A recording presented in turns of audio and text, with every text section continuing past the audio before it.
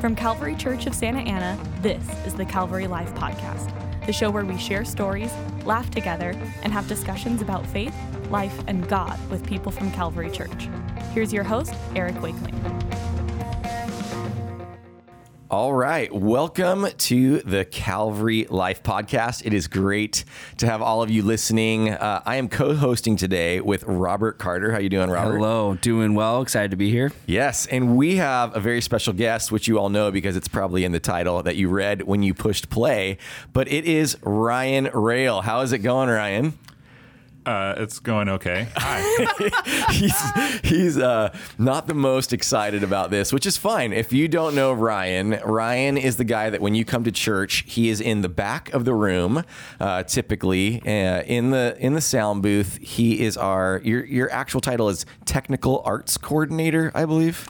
Yeah, my boss, Trevor Behrens, and I made that up about 30 seconds before I was announced to the church staff. Okay, perfect. Technical. I think everybody's like something in that whole department is something arts coordinator or something. Yeah, I think I was the one that started that. I was like, I'm technical, and people like the word arts, and Trevor's like, coordinator is the right level for you, and technical arts coordinator. There you go. And so it begins.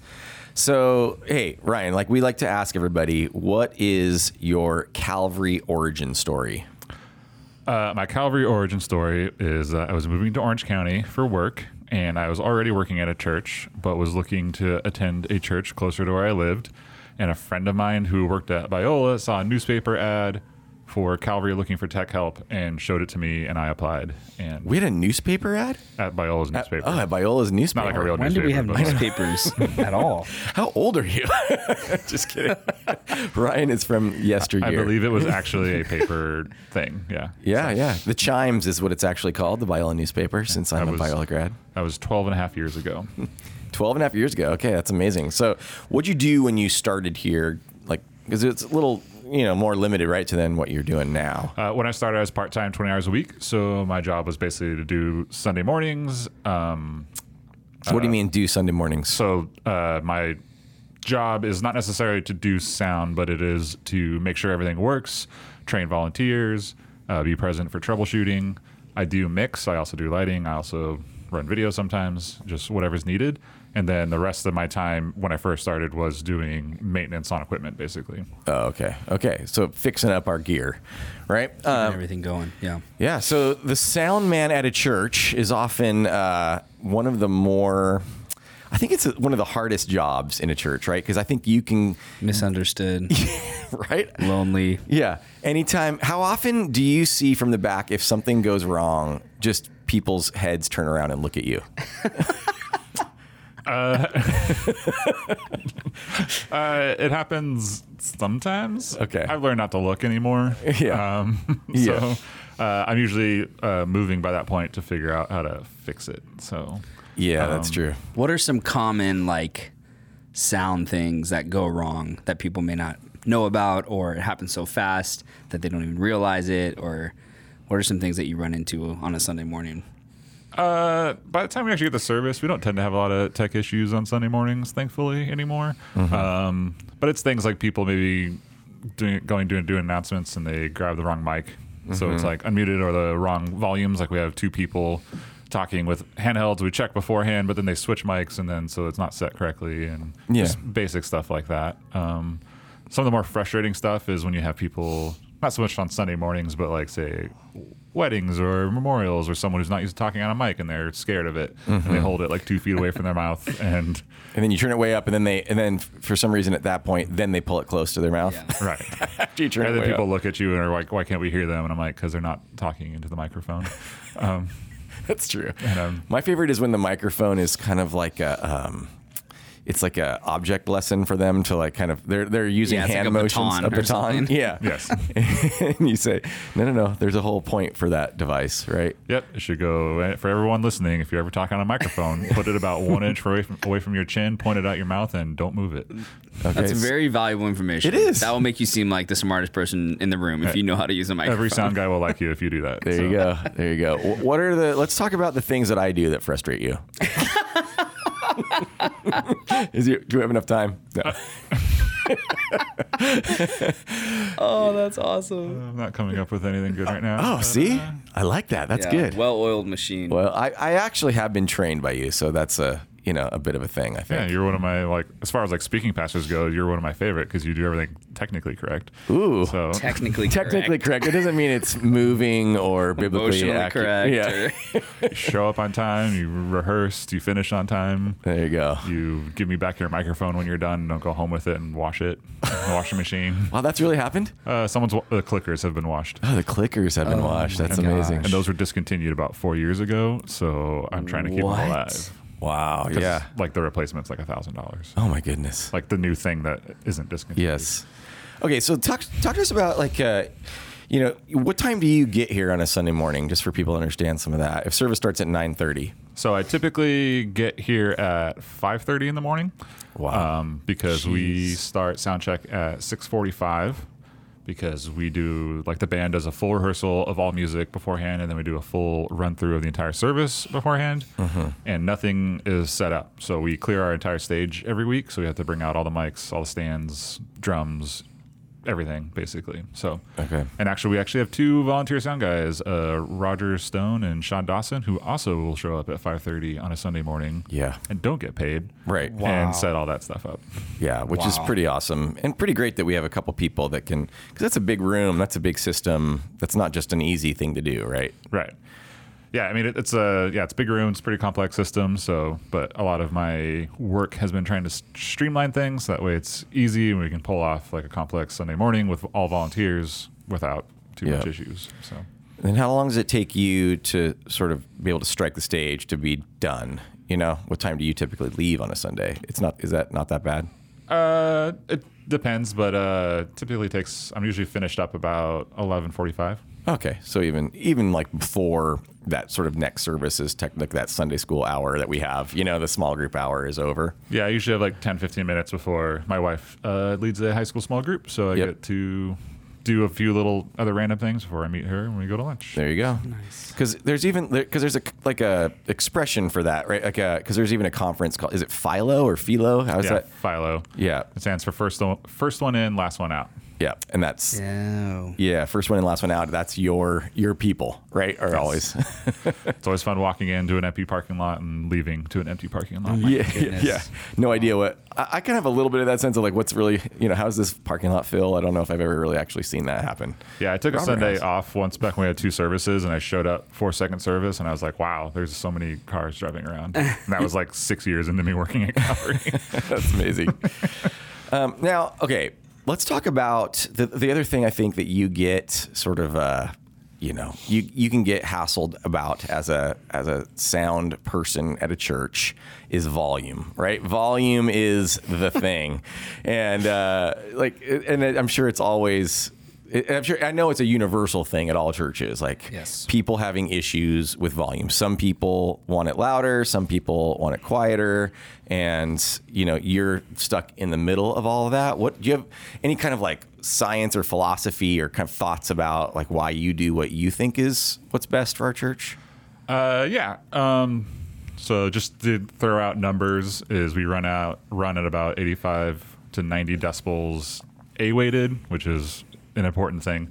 But if you want to whip out your smartphone meter, set it to A-weighted so you can reference to us. Just to give you an idea, actually, when Calvary opened the worship center, a former sound guy told me he used to run about 95 dB every Sunday or louder. And that was with like a full choir orchestra kind of style, right? So back in 91, we used to run louder than we do now, actually. Okay. Wow. But basically, our volume is based off of, first and foremost, I know how loud it can be and for how long basically, we know how long and how loud before it will cause hearing damage, so we make sure we're always under that. In fact, we have to make sure that it's not under that just for service, but for, say, the sound guy who is there for sound check. We would do every song twice and then do service, so that's much longer time, and it's well within ranges for that. But then so first off, make sure it's safe, but then second off, it's basically just whatever feels right. So we like to have enough volume where it doesn't feel quiet or empty, where you feel like you can sing and not be heard individually. So if someone is self-conscious about their own voice or, things along that lines, but also not so loud that you can't hear the congregation sing. So that's mostly what we're basing it off of. Is so if everyone in the room is singing, because basically if everyone in the room actually sings clearly, it is actually far louder. We've had some worship conferences in the worship center and measured near 100 decibels a cappella singing from the audience. Wow, that's amazing. Yeah. Okay. And ours is, would you say it again? It's We run between 85 and 90. 85 and 90. 10 dB is twice as loud or half as loud. Okay. So VBS, the kids scream at about 105, 108. Oh my God. The music isn't that loud, but the kids are that The loud. kids screaming, I know. The kids screaming gets intense. I've been on stage instigating those screams. It's terrifying. Which is typically what I do. And sometimes I'm just like, that actually really does hurt. Yeah, what actually helps is scream yourself. It doesn't seem as loud then. Oh, interesting. What? There you go. I know I can't scream anymore though, since I'm damaged now, my chronic laryngitis. But okay, so that's interesting. Now, what kind of we don't want to name names or we're not ridiculing anyone with any of this, but like you get some complaints about this kind of stuff though, huh? Oh yeah, we definitely get complaints, and we have if you email and complain, you can get a full page letter that explains how we measure and what we determine and everything. We have a calibrated meter in the tech booth, and we've also measured all throughout the room to make sure it's even. But it's just perception of volume is very relative, and not even from person to person, but the same person on different days can perceive volume completely differently. Yep. So that's even a part of why we use a I meter. did not know that. Is because the sound guy mixing, you can't just rely on him knowing how loud it is innately. Like things such as if you are tired, things will actually be quieter to you. So if I don't get enough sleep Saturday night, I will mix louder. Okay. Things such as like the thing I always point out to people is just if your favorite song in life, you can play as loud as you want to the point that your ears are bleeding, and you probably won't really notice it. Yeah. But if you play some music that you think is like if you're not a fan of country or you're not a fan of rock and roll or whatever it is, you play that and at very low volumes, it will start hurting your ears. So sometimes, pretty much as much as possible, when we get noise complaints, we try to engage in a conversation, and we start with basic things like, where are you sitting? Like, do you wear hearing aids? Do you have, like, there's a lot of different things down the list that can affect that, but almost always universally it usually breaks down to more of a style or a situation than the actual volume, Okay. because our volume does not change week to week. Yeah. And it has not changed significantly in the entire time I've been at Calvary. Right. We used to run louder for when we had Celebration, Elevation, we'd run louder for Elevation, but when we combined one service, we picked the volume that Celebration ran at, Okay. because it's easier to deal with going down in volume than it is to go up in volume. Yeah. But so usually, like, honestly, when we have a younger worship leader, we get more noise complaints, even if it's not actually technically louder. Okay. Yeah, because it's perceptions, right? Yeah, Right. perceptions and preferences, and Yeah. The loudest church service I've ever been to at Calvary was actually a Sing Sunday in Samsic Chapel, and it peaked out at 103 whoa. Wow. with the pipe organ. Yeah, pipe organs can get super loud. Right, exactly. Yeah. So, I mean, How do these numbers compare to like things in wilderness, concerts and cars or things like that? Like what's loud? How loud are concerts running and stuff like that? so like a concert can be anywhere, usually they're typically anywhere from like 105 to 115 for like a rock concert. Like when we have tours come through Calvary, usually it's at least like 105 and up to like 110. Okay. 115 gets pretty uncomfortable for almost everybody. Right. But to give an idea, like we run 85 to 90. If you just go out on Tustin Avenue when there's heavy traffic and stand on the sidewalk, it's about 80 to 85. Okay. So like you drive down the highway with your windows down, it's pretty close to Sunday morning worship. Okay. And if a tree falls in the forest but no one was there? 70. I don't know. I'll have to set my meter out there. I don't know. All right. That's good. That's good. Now, okay. So your job is very interesting and it has sort of morphed over time based on your skill set, I think, right? And what he's interested in. And what you're interested in. It's changed on that. It's also changed on just what Calvary's doing at the time. Like when I first got hired at Calvary, my job was almost entirely fixing things. And then essentially I fixed everything eventually and kind of caught up on that. And then we started doing a lot more stuff in the worship center, like artistic stuff with like sets and sermon illustrations and things like that. So I enjoy making things like working with wood, painting, finishing, doing anything like that. So doing stuff like that. But then my job totally converted again when we started the restoration project, and I spent basically multiple years putting AV in the nurseries when we installed them, putting audiovisual in the chapel, and then in Fellowship Hall, and then into the underground. And yeah, that was a lot of time. And how do you get these skill sets or whatever? So through all different ways, like a lot of like my basic mechanical knowledge of like, this is how you use a drill, this is how you use a circular saw, was from my dad actually, who did construction in his younger life.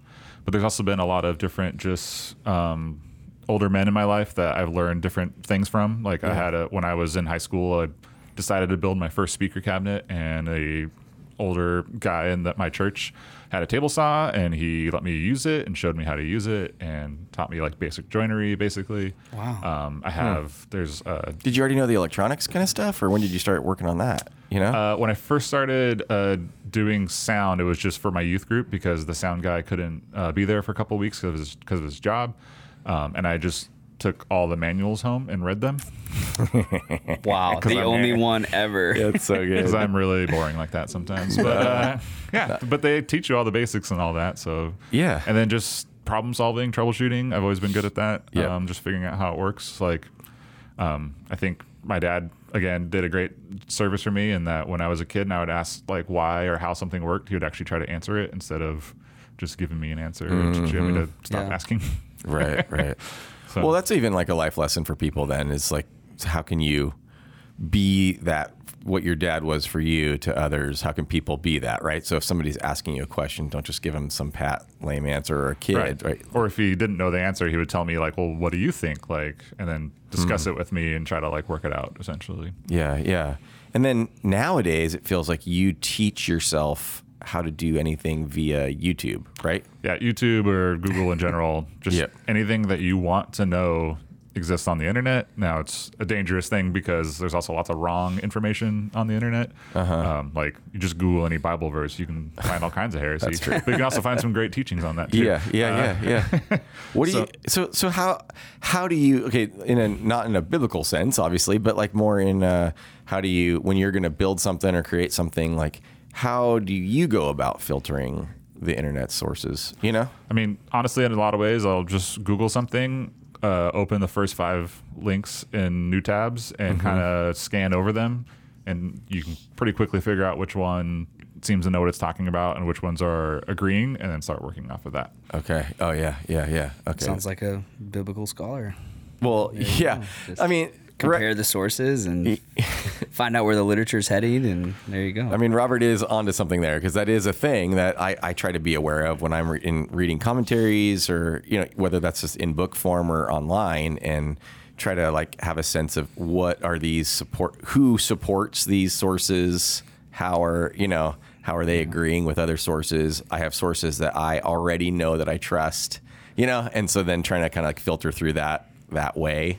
Yeah, I mean, and half of it is I come up with a very specific problem that I need to Google and find the answer to, but I watch a lot of YouTube, strangely, which is not a normal thing for, I think, someone my age. Obviously, it's more of a younger thing, but there's these guys that were, like, say, a machinist or an electrician or a carpenter that worked their entire lives learning a skill, and then they look for a hobby in retirement, and their hobby becomes YouTube, and they just make videos showing you all the things that they spent the last 30 years learning how to do. Wow. Yeah. And so I just watch those, and it'll bring up things I just didn't even know to ask the question about in the first place. Right. And it's just like lead me in a new direction, new ideas, which then just brings up more questions. But a lot of my stuff is just, I get a problem. Trevor comes to me, Trevor Behrens, our communications and worship arts and creative arts pastor, and basically says, we need to do this thing. Can you figure that out? And then I start figuring it out. Have you felt like that your whole life? Like, here's a problem, I'm going to go figure out how to do it? Or is that something that's been more unique here at Calvary? No. Like a cool part about my job at Calvary is a pretty good portion of what I do is kind of self-driven. Like I self-identify the problems or think of something new or whatever it is and start working towards it. But even at my home church, I would do the same thing, because it's just when you're doing sound every week, you're doing the same thing every week, and it's like it makes sense to try to figure out how do you do that quicker How do you do that easier? How do you make it simpler so then you can do something better? Like if you're spending all your time just doing what the status quo, then you'll never be able to change.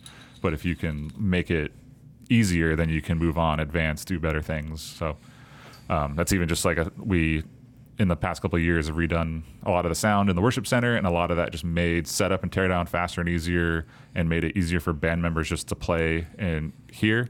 So it's like we did electronic drums, we did all in-ears, and all these things remove issues like too much stage noise, drummer playing too loud, guitar amp not sounding right, and it allows the band just to focus on rehearsing and playing and leading worship well instead of fixing technical issues. And I think that's like as a member of Calvary, that's personally encouraging. That's like tithe money hard at work, right? Like I love watching you do your job and taking things and making them better, and kind of making the dollars that you're giving go so much farther than, you know, other situations might be. It's really encouraging that you're incentivizing and you know, really finding ways to make things better, and not just letting them stay at the status quo, but making things better and making our whole church function better is amazing. Yeah, I think like churches, Calvary's kind of in like a weird position because it's like a small mega church, basically. Like it's not a normal church, but it's also not like one of these big, huge churches that has some celebrity pastor that some money's just flowing, like whatever. Right. Like, and so like a lot of churches our size or a little bigger are like paying their musicians, and they have professionals that are gigging on Saturday night, Friday night. And then so they show up, they know exactly what to do, but we don't. We just have people, like we have a lot of high schoolers because they like playing in high school ministry, and then they move and they graduate and they go to college, they play for us. So I think that's really cool because it's basically our church leading our church instead of like hiring people to come in from outside. So I want to make sure that we're able to do that as well as possible. Yeah, that's awesome. I agree. And I love that you, and that we're able to do some stuff with sort of like with artistic things and design elements, but that you help create them, and they're created in-house. So it's probably like a huge, you know, savings compared to paying some firm to, you know, kind of create something or whatever, you know? Yeah. Like definitely things like that, creating art pieces, like commissioning that is very expensive. I mean, and also just like when we did the restoration project, being able to do, talk about your AV down in the underground. Like what was the price kind of rollout comparative to what it would have been? Yeah, so like what we got in Fellowship Hall, like, and the chapel and the underground, if you were to just like, that's part of it. Me installing it myself. We also had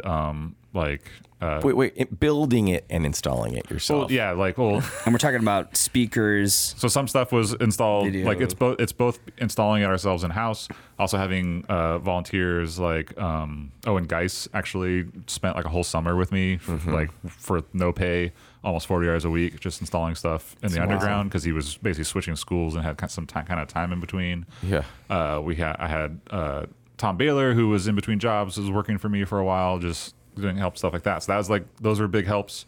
But then we also, like specifically the underground was able to build speakers because of the weirdness of having a really low ceiling. And so that was like a lot of cost savings. But basically I broke it down for Michael Wells at one point that it was about 1/3 the cost to do it all ourselves than to just hire like an AV company to come in and do everything. Wow. Right. Like typically if you were to buy $100,000 in gear, it would cost $100,000 to install it. Okay. So it's like we were able to do all that in-house, saves a lot of money initially, but also even building stuff ourselves and being very specific about it saved a lot of money. So, and then it's all custom too, right? Like for like the exact. Yeah, like doing the underground because it's only a 10-foot ceiling, but like we have the yellow line, which seats like 250. That's a difficult thing to do to get even audio all throughout that. Right. But also being able to recycle gear better. Like we do a lot of upgrading something in the worship center, and then that gear gets moved down to another room, and then that gear gets moved down to like a smaller room. Yep. So like we just recently updated wireless in the worship center, and then that went to Fellowship Hall and the chapel, and then that went to the junction and the playhouse and high school and just all kinds of different places. So. Yep. And even this podcast gear that we're using now, you put this little system together, and it's probably the first time. Not often do you get to like be using the systems that you put together, but right now you are. Have you ever led worship musically or vocally on a team? No. So there you go. You're using the stuff here that you. I'm realizing now that I'm on microphone that why people have bad mic technique, because they get nervous and back away. Don't like it. It's great. It's great. I love this passage of scripture, which I think you would probably be aware of, but it's in Exodus 31. And it says, "Now the Lord spoke to Moses saying, 'See, I have called by name Bezalel, the son of Uri, the son of Hur, of the tribe of Judah. I have filled him with the Spirit of God in wisdom, in understanding, in knowledge, and in all kinds of craftsmanship.'" And then it goes on to say that it's craftsmanship for them in gold and silver and bronze and the cutting of stones and the carving of wood, that he may work in all kinds of craftsmanship. And it talks about how, like, in the hearts of all who are skillful, I, God, have put skill that they may make all that I have commanded. Which is like, I don't know, that's pretty cool. I don't know how often you think about that kind of stuff being a Spirit of God, instilled in you sort of a thing. Mm-hmm. But I hope that you do, because I really believe that is how that works. What do you think about that? Yeah, I feel very lucky to be able to work at a church, because it just frees up my time to be able to use my skills that way. Mm-hmm. Like, I think everybody has, I think on a deep level, that since God is a creator that makes things, that, and we are his children that are supposed to strive to be like him, that everyone in their own way, like there's all kinds of different ways, should be making and creating, like whether that's playing music or doing woodworking or doing like painting or I don't know, gardening gardening, like decorating your house to make it a place to bring people, like writing, cooking, all that. Whatever it is, like every person, if you're not, if someone is not creating in some way, like there's something missing, basically. And I'm just lucky enough to be able to work at a church that I get to spend almost all my time coming up with things to create and make and use for the church and for God. So, yeah. You've done a lot of that over the years. How many years total have you been here at Calvary? Just over 12 years now. So 12 years of creating and making and all that kind of stuff. Run us through some of maybe the big things, the fun things. I know a few VBS sets come to mind. Certainly some Easter art pieces, things like that. What are some fun things that you've been able to make and create here at Calvary? So the big thing that everyone always thinks of is the VBS ship from High Seas Adventure.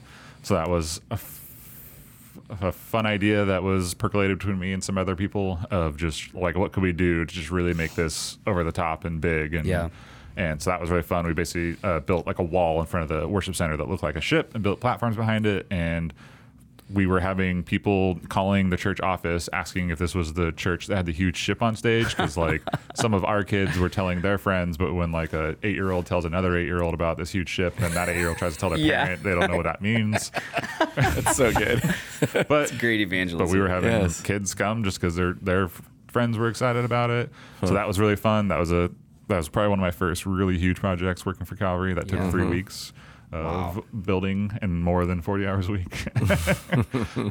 But then some really fun, just like art pieces that I'm really happy is like the cross that's actually up on stage. Yes. Like to the right when you're facing. So that was built out of scrap wood that we took down when we added the nurseries to the worship center. The side walls were these acoustic panels that was made out of 3/4 inch oak. And it's like, my boss was like, we can't just like toss this. So we held on to it and thought about what we could do with it for a while. And we had always wanted a cross. We had like a portable cross on stage, worship center, but it was kind of small. It was kind of in the way of getting beat up. We always wanted something nice like to put up front. So we made that, and that was quite the project. That cross, one thing about our auditorium when we build stuff is it's really big and it's really tall. So you build something, you think it's huge, and then you stand it up on stage and it looks dinky. And like I was building sets for like 2 years before I finally built a set that I thought was big enough to actually fit correctly. So that cross is 16 feet tall, I think. Wow. And weighs like a little over 400 pounds. Really? 400 pounds? It's oh my goodness. Basically 6-inch thick oak. Wow. So it's real heavy. We had to cut a hole in the ceiling and wrap some straps around some beams to like pull it up. Jeez. So I had to like cut like a big 2 foot by 2 foot hole in the ceiling. So awesome. And then patch it afterwards, and called a bunch of guys to come early on a Saturday morning and help lift it into place. Wow. So that was really fun. And that's got symbolism in it too, of this like reclaimed wood that like, this wood that was meant for the trash, and then the cross, it's like redeemed. Yeah, it's kind of like an image of like, God takes a bunch of broken seemingly useless things like us and makes the church. And Yeah. like this was a bunch of waste wood turned into like a beautiful piece that could have purpose and inspire people. And Yeah. yeah. I love that. So we like to try to create as many things like that around campus as we can. The underground is full of all kinds of different art pieces like that, like the green line down there. There's a chandelier and there's a mural of Jesus on the wall, and there's lights that light strings that come out from it, and there's individual bulbs, and there's one bulb for every book of the Bible. And it's because a lot of the theming in the underground is about the light of the world. So it's just like Jesus through the Bible being expressed, coming out, reaching the In the stairwell reaching too. everybody. Talk about the stairwell. So the stairwell, as you come down, there's a big beam, and it has all verses about Jesus as light in the Bible. So it's like, and God, so the verse is Genesis, like God creating light, and it's talking about Jesus as the light of the world, and then even the end is that the Lamb would be the light for the city, and there would no longer be any need for sun or moon, and it would be light all the time. But then, so that's what you see as you go down into the underground, but on your way out, there's a beam above the door on your way out that says that we are the light of the world. And it's basically like a commissioning as you leave. Like you've gone down and you get to learn about Christ, what he did, who he is, and now go out and be like him. And then there's like even a chandelier in there that's kind of representing that too, right? Yeah, like, chandelier is kind of, it's basically, it's 3 layers and 7-sided, and it's the idea is God as the center of it, as the light source, and then us as the church is the panels around it, and the light shining through the panels makes like the beautiful lights all on the wall and the imagery. So it's our role to shine out God's presence to the rest of the world, and we should be something beautiful and desirable because of that. Yeah. So like that's cool even for people like, hey, like maybe you've even been walking down in the underground like over and over, and you just sort of walk by this stuff. Like just take a moment, like take a pause, check it out. Intentionality behind it. Yeah, there's so much intentionality. Keep going because there's lots more. I mean, the whole underground was a cool thing for the communications team to work on because we just got to kind of do whatever we wanted, and we have to worry about if people thought it was okay looking or not, and we could just be modern and do crazy stuff. Because there's even that light bulb chandelier too that you created. That's like a That was just that started as me as just having a fun idea because there's actually a famous chandelier that looks like that, except it's just normal light bulbs, and then I wanted to make it pixel mapped. So that's actually LEDs on little chipboards that I bought Christmas ornaments that look like light bulbs. Oh, that's what that is? Yeah. So they're actually Christmas ornaments. It's above a round table in the underground in the main room. And there's 84 individual light bulbs because that's 84 years from the time Calvary started till there was a dedicated youth space. I love this kind of symbolism. The promised so land. Yes. Oh my gosh. It also works out to make a perfect like symmetrical like hexagon shape. I had to actually they're basically ornaments that you fill or like party favors, but then they were clear, so I had to sandblast the inside to frost them, and then mounted LEDs in the middle, and then put the cap on, and then all the wires run up to the top, and they're all. It's a big mess up above, but it's all wired together, and then they're all wired in series, so you can actually control different colors going to each bulb. So and everything. So cool. And then outside we've got the heart, right? So talk to us about the big heart that you made for Easter that year. Heart and a cross, right? We have 2. Yes. Easter Those are both features. different Easter illustrations. So one year was for Easter with Death the to heart. Life. Yeah, Death to Life, and it's like God, I Oh can't my remember. gosh, I that started was- to freeze for a second. The hot seat for sure. so it's just basically Nailed it. We just essentially wanted a big like that sculpture. It isn't as much as really specific like the steel and symbolism, but it's just basically the heart of God. Yeah. So it was created and used on Easter Sunday morning with our opener, and the lights were all there's like the LEDs around it are all pulsing to the look of it and everything, and it was just a cool piece to make. Like it's mostly to be more pretty, basically. Yeah. And then the other one was for Easter, and that cross is made out of steel, full of stones, but the stones were all part of a response we did in service earlier that year, where people essentially cast off the stones as like letting go of their sins, essentially. Yep. And then so we put all those into the cross. Yeah. And That's those cool. are in our patio, and you can go check them out at all times. Exactly. Yep. And even Brandon Elrod added a a fun garden around it that symbolizes basically it's a garden that expresses the story of the gospel, essentially, of like Christ's perfection, coming as a sacrifice, taking our sins away. Wow. Like things like that. So, so cool. if you haven't gone over there, you should go check it out. That was recently added. Okay. So I would love to hear about you. I mean, you obviously oversee a ton of events and things like that. What is your involvement in the Christmas tree lighting, which has become one of my favorite events? And I don't know if everybody kind of knows what goes into Christmas at Calvary. Can you talk about that a little bit and what that means for your job? So my job definitely over the past couple of years has become much more Christmas involved now that we are doing a tree lighting. Yes. I do share Eric's enthusiam for Christmas and As Christmas we all decorations. should. Children. Exactly. It's the best way to let everyone know that you love Jesus. There you go. Amen. Put Christmas lights all over your house. That's a wrap. So it is November and December is a crazy month. My responsibility is heading up and putting out all the Christmas decorations that are outside on campus. So that's the Christmas tree that we've had out the last couple of years. I did help with the old Christmas tree that we used to have, but that was a donated tree that was not designed for outdoors, and it got really windy one year and it bent. So we stopped using that one. Wow.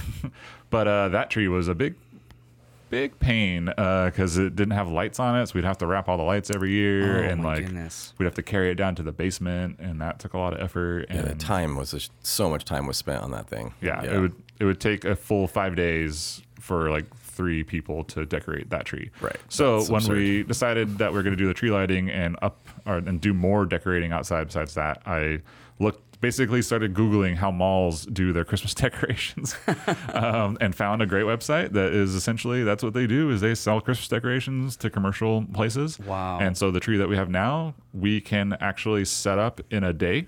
So literally one day from unpacking it, setting it up, because it is pre-lit. The ornaments are already attached. It stacks really easy.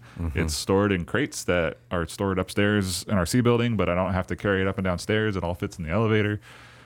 So that is fun. You can literally climb it and get up to the top. How tall is that tree that we have now? It is 24 feet tall and 11 feet wide at the base, or 12 feet wide. And then how tall is the star that you built from scratch? Yes. Oh, so, yeah, tell us about that star. That So sounds apparently, commercial tree toppers are very expensive, like literally over $1,000 for kind of like a bunch of metal rods with like Christmas lights zip tied to it. Wow. Which I didn't really like that much. So I was trying to think of a better way to do a tree topper, because that was out of the budget the first year that we had that, and I thought it would be cool to have a stained glass star on top. So I Googled, how do you do stained glass? That is amazing. Found a commercial stained glass warehouse over in Garden Grove, and went over there and bought some big 2x3 foot panes of stained glass, and did the copper foil and cut it all out and soldered it, and then Dan O'Haring actually helped me weld a frame for that thing. Okay. Because it's supported internally by what basically looks like a 3-dimensional cross, like 2 cross beams with LEDs wrapping it. And then this last year, I actually had to rebuild it because I didn't do the LEDs good enough, and it rained and they shorted out. They weren't waterproof well enough, so I had to strip all of the copper foil off of all the glass and rebuild it. Goodness. Oh, I didn't even know that. I didn't know that. Oh, goodness. Took me a day or two. So it was sitting in my office for a year waiting for me to redo it because I knew I needed to, and then I didn't get to it until November. Until after I broke my wrist, and then I had to do it one-handed. Yes. Well, kind of one-handed. But so that thing is 3 feet tall, I think. So So that takes us. And what about lights around the campus? I know that you've... and then we have 3,000 feet of strings of lights for going on all the eaves of the worship center, and then all the buildings surrounding the courtyard.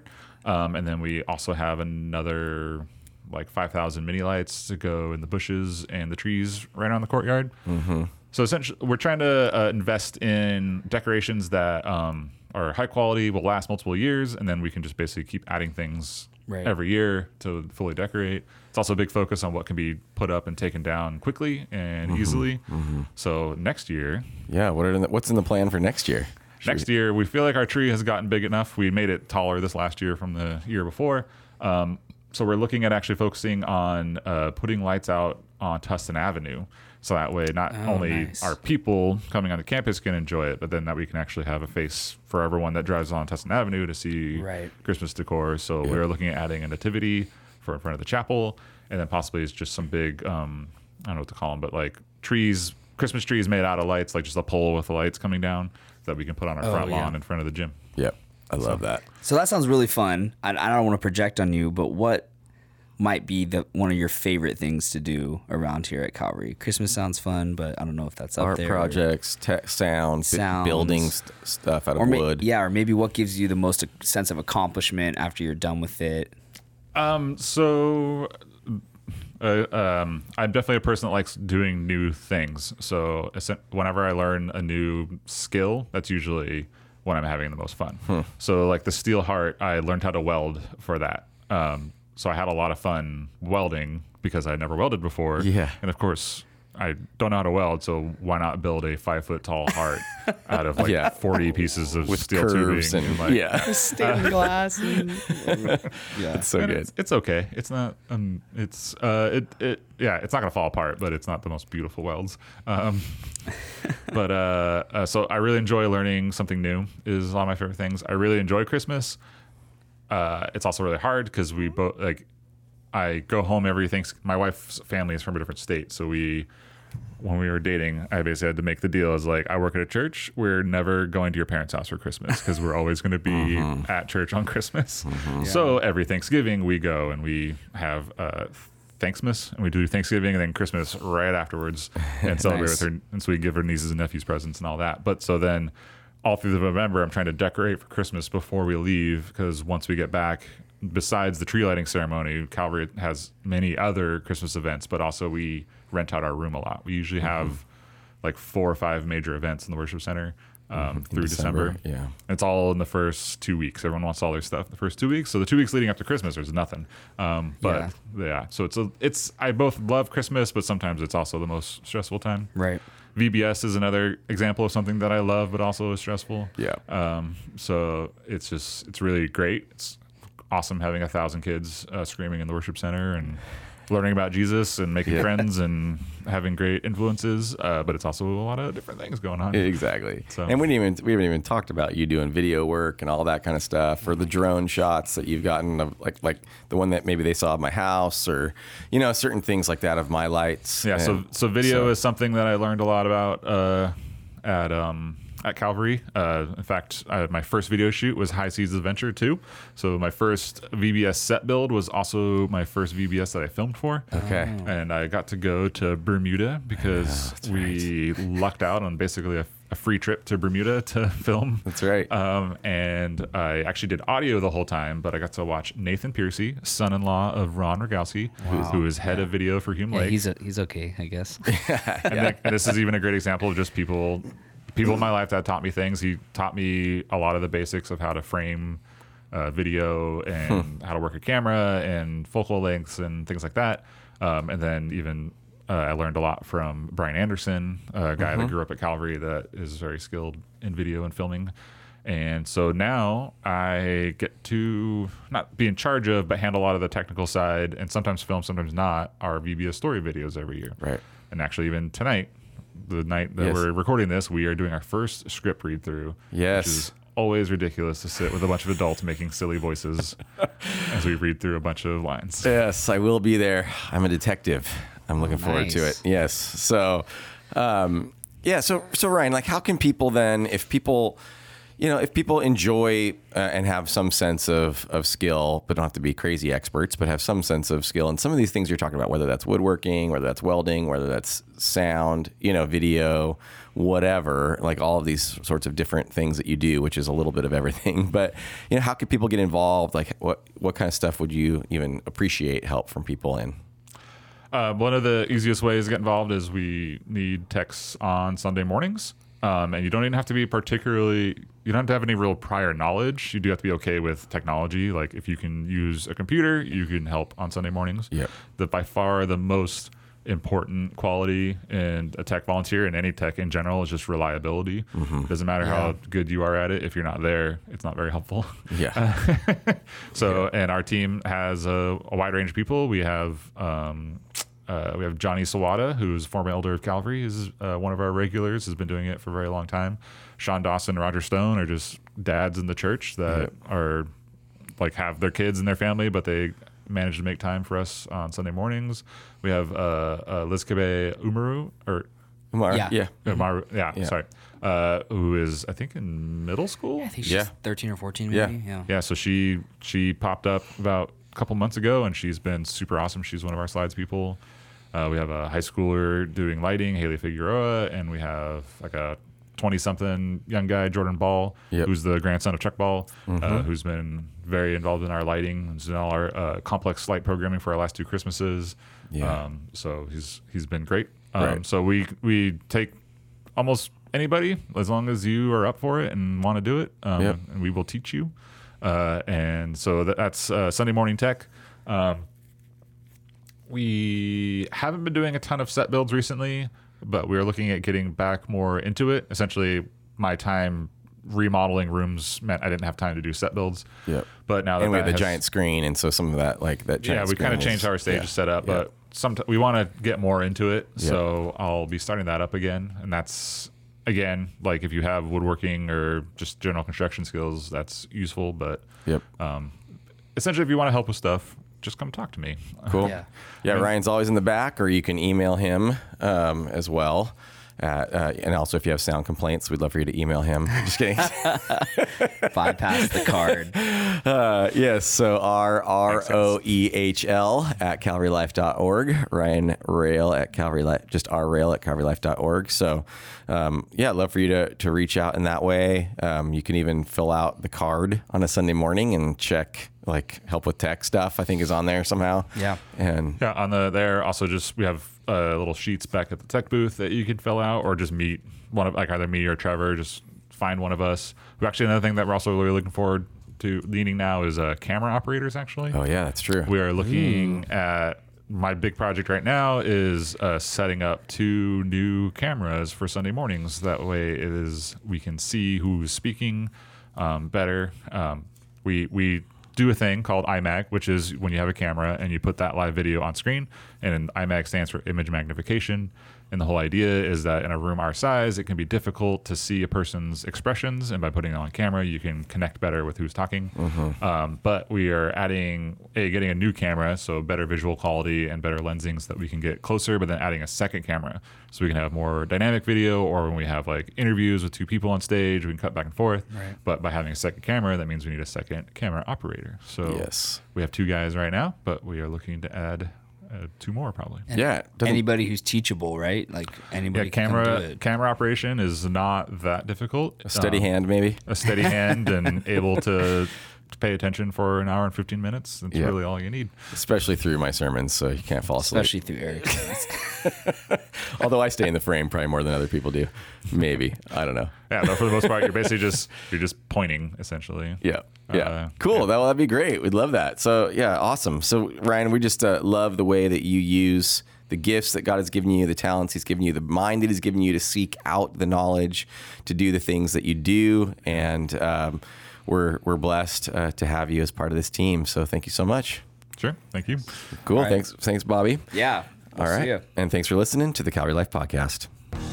Thanks again for joining us on the Calvary Life Podcast. If you enjoyed our show this week, don't forget to rate, review, and subscribe to us on Apple Podcasts or wherever you're listening.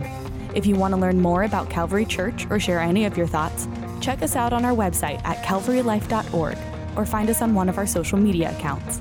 We're on Instagram at Calvary_Church, Facebook at Calvary Church of Santa Ana, and Twitter at Calvary Life.